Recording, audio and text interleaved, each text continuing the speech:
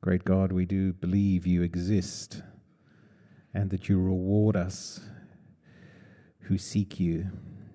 You say that if we want to find you, we'll find you. If we want to connect with you, you're there. So help us to want you. Help us to draw near to you and to find you and to see you and to know you a little better this morning. Amen.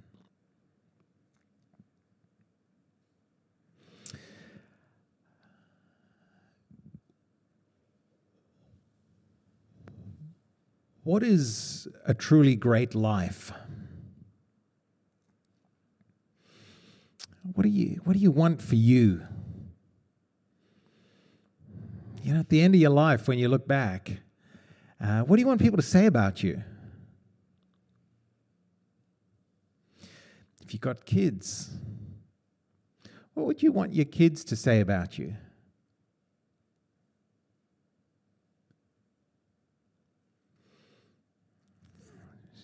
Interesting, isn't it? We all have a vision of ourselves and of the good life. It's often very sophisticated, but often it's unconscious. It's just something we've adopted and inhabited. And we adopt and inhabit and absorb this picture, this vision of what a great life is, how we should live. We just absorb it from our family of origin, from our culture. But is that right?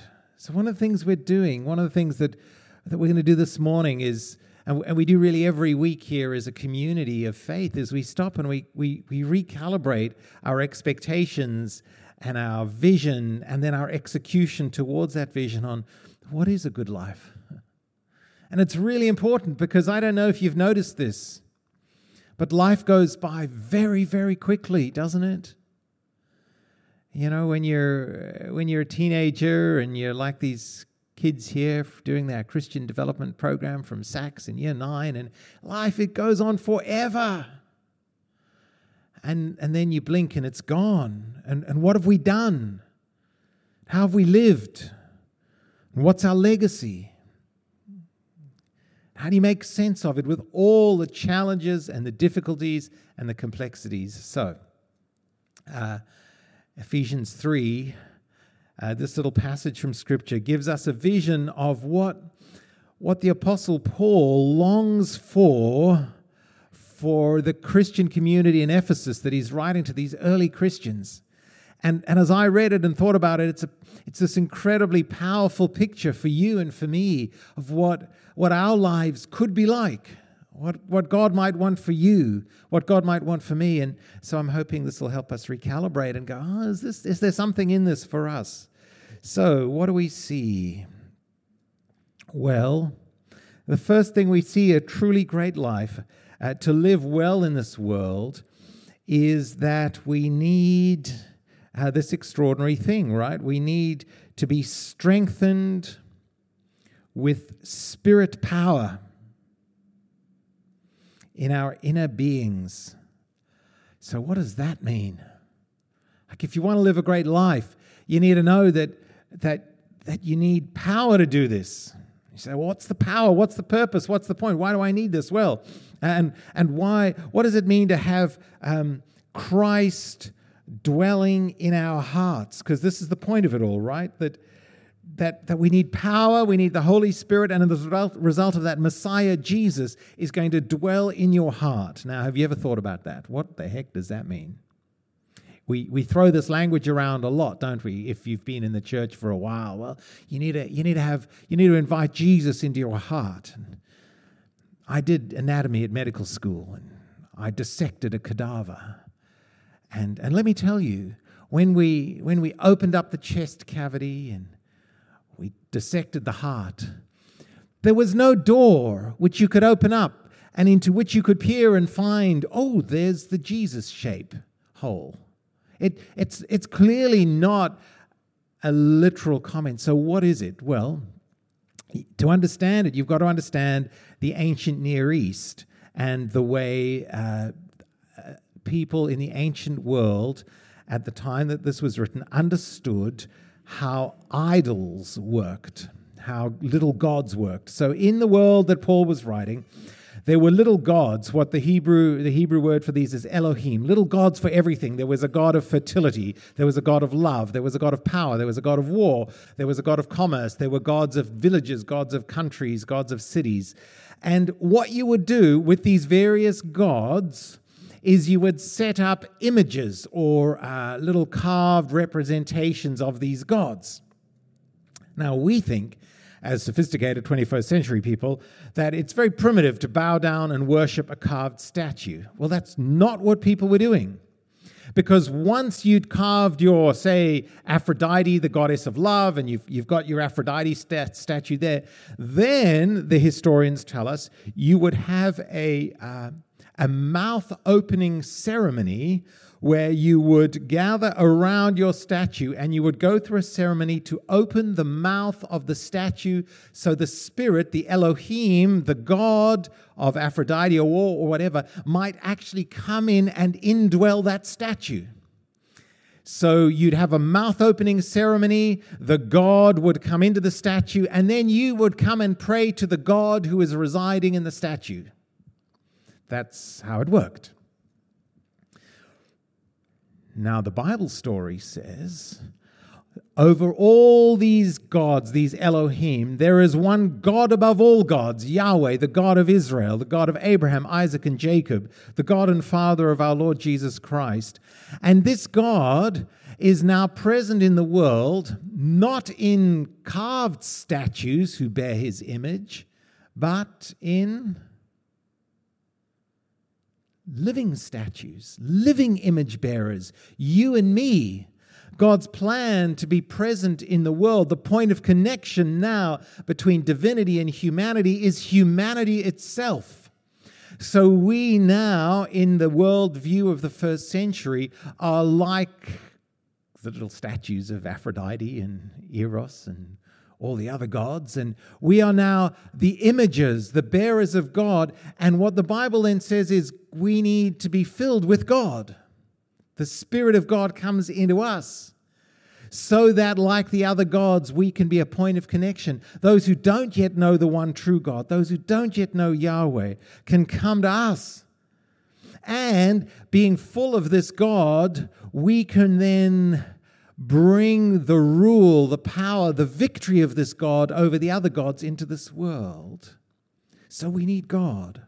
We need to be filled. We need Christ himself to reside in us, and we need strength and power, because being a follower of Jesus, being full of God in this sense, being connected to God in this way, is not in the first instance about living a happy, self-actualized life of personal religious piety, as good as that is. This is not in the first instance just about you and me having a great experience of God ourselves.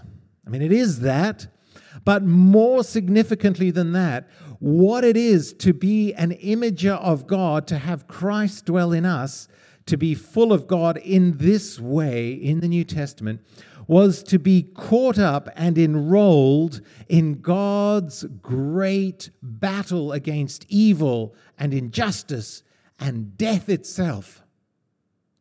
So you need power, because it's a battle. There are so many things pushing upon us that make it impossible to believe that love will triumph over hate, that life will triumph over death, that justice will triumph over injustice.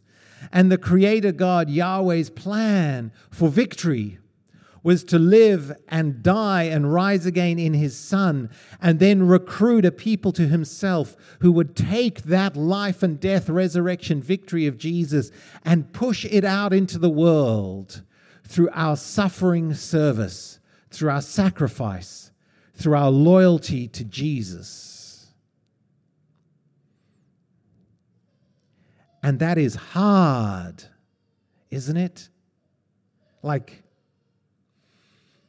let me ask you this. How many of you find it really easy to forgive people? Hands up if you, like someone's really treated you abominably and you just find it easy to forgive them, like deeply, truly, and be reconciled. Anyone find it really easy to forgive? I don't see a hand. And we feel psychologically quite safe here, so because it's not. It's incredibly hard to forgive.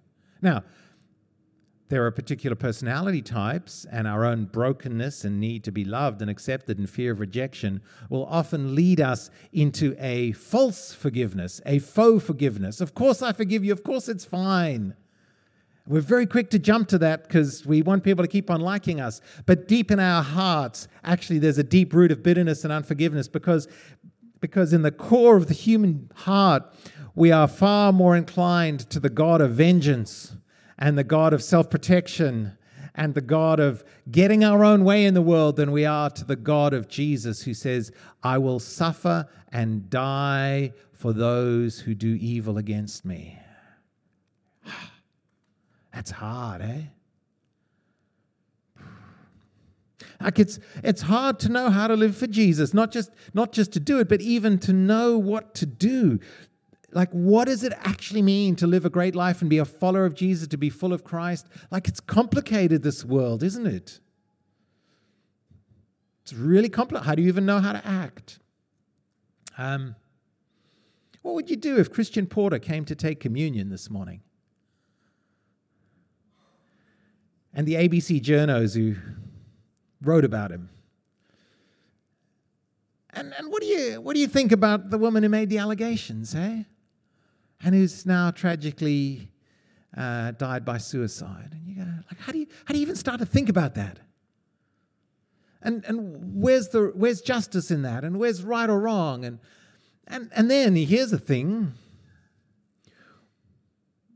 how do you get along with people who have views that are diametrically opposed to yours on issues like that and many others?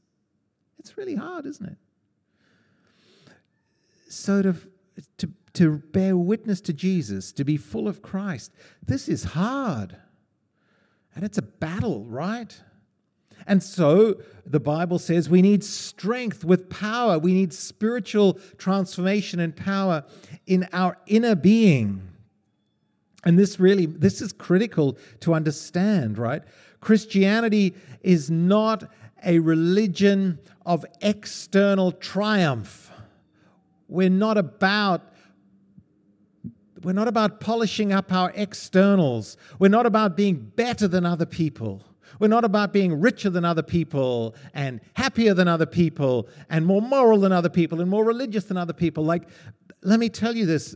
From the core of my being, I believe this is central to Scripture, and I've seen it to be true more and more and more and more as I get older. God is spectacularly disinterested in our external appearances. He doesn't care how smart you are. He doesn't care how much you earn. He doesn't care how white you are or how black you are or how male you are or how female you are. Or, like, those are, I mean, at one level, yes, he cares because he's made us and we're all precious and blah, blah, blah. But you know what I mean? Like, at the core, that's not what matters to God. What matters to God, because it's what matters, what's at the essence of our humanity, is our inner beings, like our hearts. And that's hard for us religious folk to understand, because we very, like, there's something in every human heart that says it's much easier to control the external things about us. And in a community like this, we've done pretty well at that. Like, you don't live in this area and come to a church like this unless in the hierarchy of the city of Sydney, you've managed to succeed at some substantial level in managing the externalities of life. Like, you just don't get to be here. And so it can be really hard then to hear that actually a truly great life, where the power really needs to be found, is in our hearts, because Jesus is so clear that you can be incredibly religious, incredibly polished on the outside, but actually, to quote Jesus, you're a whitewashed tomb full of dead men's bones. You polish the cup on the outside, but inside it's a filthy mess. And what God says is, I want to give you power on the inside, so that at the core of your being, you can love, you can forgive, you can serve, you can give. You can love justice and mercy. You can push back the chaos and the darkness and the injustice that's in your own heart. And as you do that, we can work together so that from the inside we live in this world in the way of Jesus, and we participate in his battle against all that is wrong in this world. So we need to be strengthened from the inside, because it's a battle. And then then he says, well, here's the second thing. Because he's Christian. And lest we forget, lest we think suddenly a call to arms is a call to some kind of triumphalism or nationalism. He says, you know what? The core thing you need in your inner being is you need love. He says, I pray that you, being rooted and established in love. We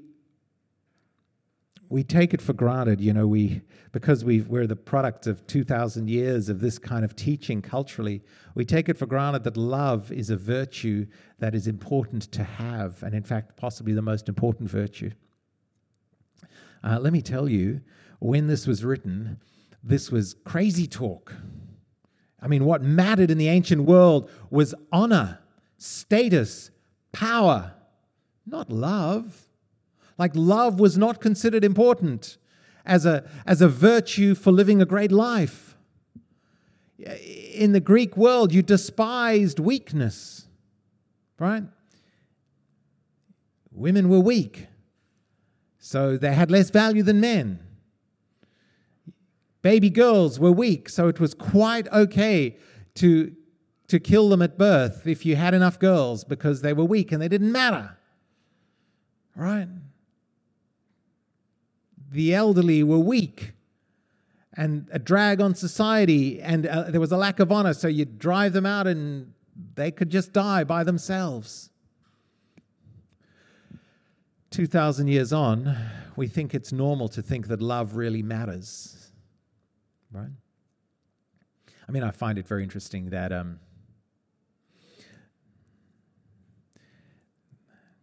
the LGBTIQ movement is really, at its heart, deeply Christian. Have you ever thought about that? I mean, we might disagree about the particular sexual ethics that are advocated, but this idea that everyone is worthy of love and acceptance, like, you don't get that any place other than Jesus in the history of ideas. And you go, yes, that's so wonderful. Now, of course, Jesus has a lot more to say about life than just that, but that's at the heart. I find it so ironic and so sad then that people don't recognize that even that community stands they're standing on a branch who's connected into Jesus, even though they don't recognize it, or maybe some don't. So the heart of all of this is love, and we need power, and it's not just any kind of love; it's the love of Christ. And we need power to know this. I found this fascinating. I don't know if you have a look at this. Paul prays that we might be where everything about us is established in love. And then we need power to grasp how much Christ loves us. Okay, so, don't we? And to know this love that surpasses knowledge. I find it interesting. Have you ever wondered, like you read that and you go, how easy is it to believe that Jesus Christ really loves you? According to the Scripture, that is not an easy thing to believe. Again, we give it lip service, don't we? We say, of course, yeah, it just rolls off. Yeah, of course Jesus loves me. Of course Christ loves me. Yeah. Now, how do I know what I really believe? Well, I look at how I behave. Okay? I know what I know what I really believe. I only know what I really believe to be true when I examine my behavior. Now, when I examine my behavior, what does it tell me about how much I believe in the love of Jesus Christ? It tells me I find it very hard to believe that Jesus loves me. And you say, but how is that, Mark? I look at you and you're an absolutely stunning example of Christian rectitude and morality. You're professionally religious after all. You can't possibly struggle. I say, no. You shouldn't laugh that loudly, people.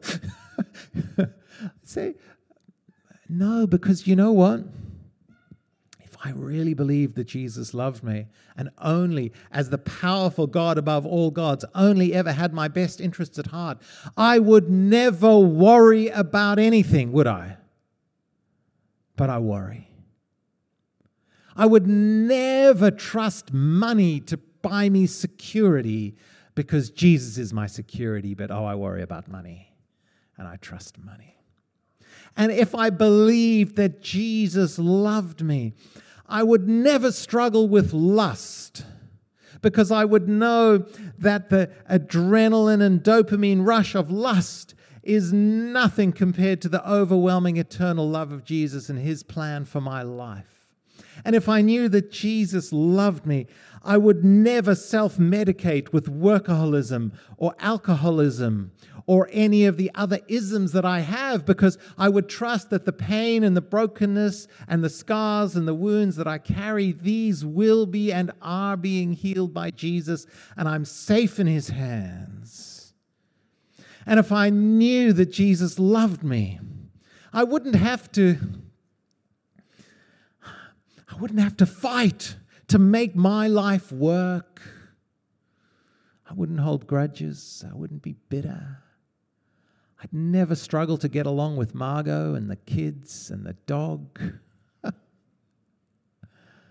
Because so when I examine my behavior, and I want to suggest when you examine your behavior, you will discover that it's very, very, very hard to actually believe that Jesus Christ loves you.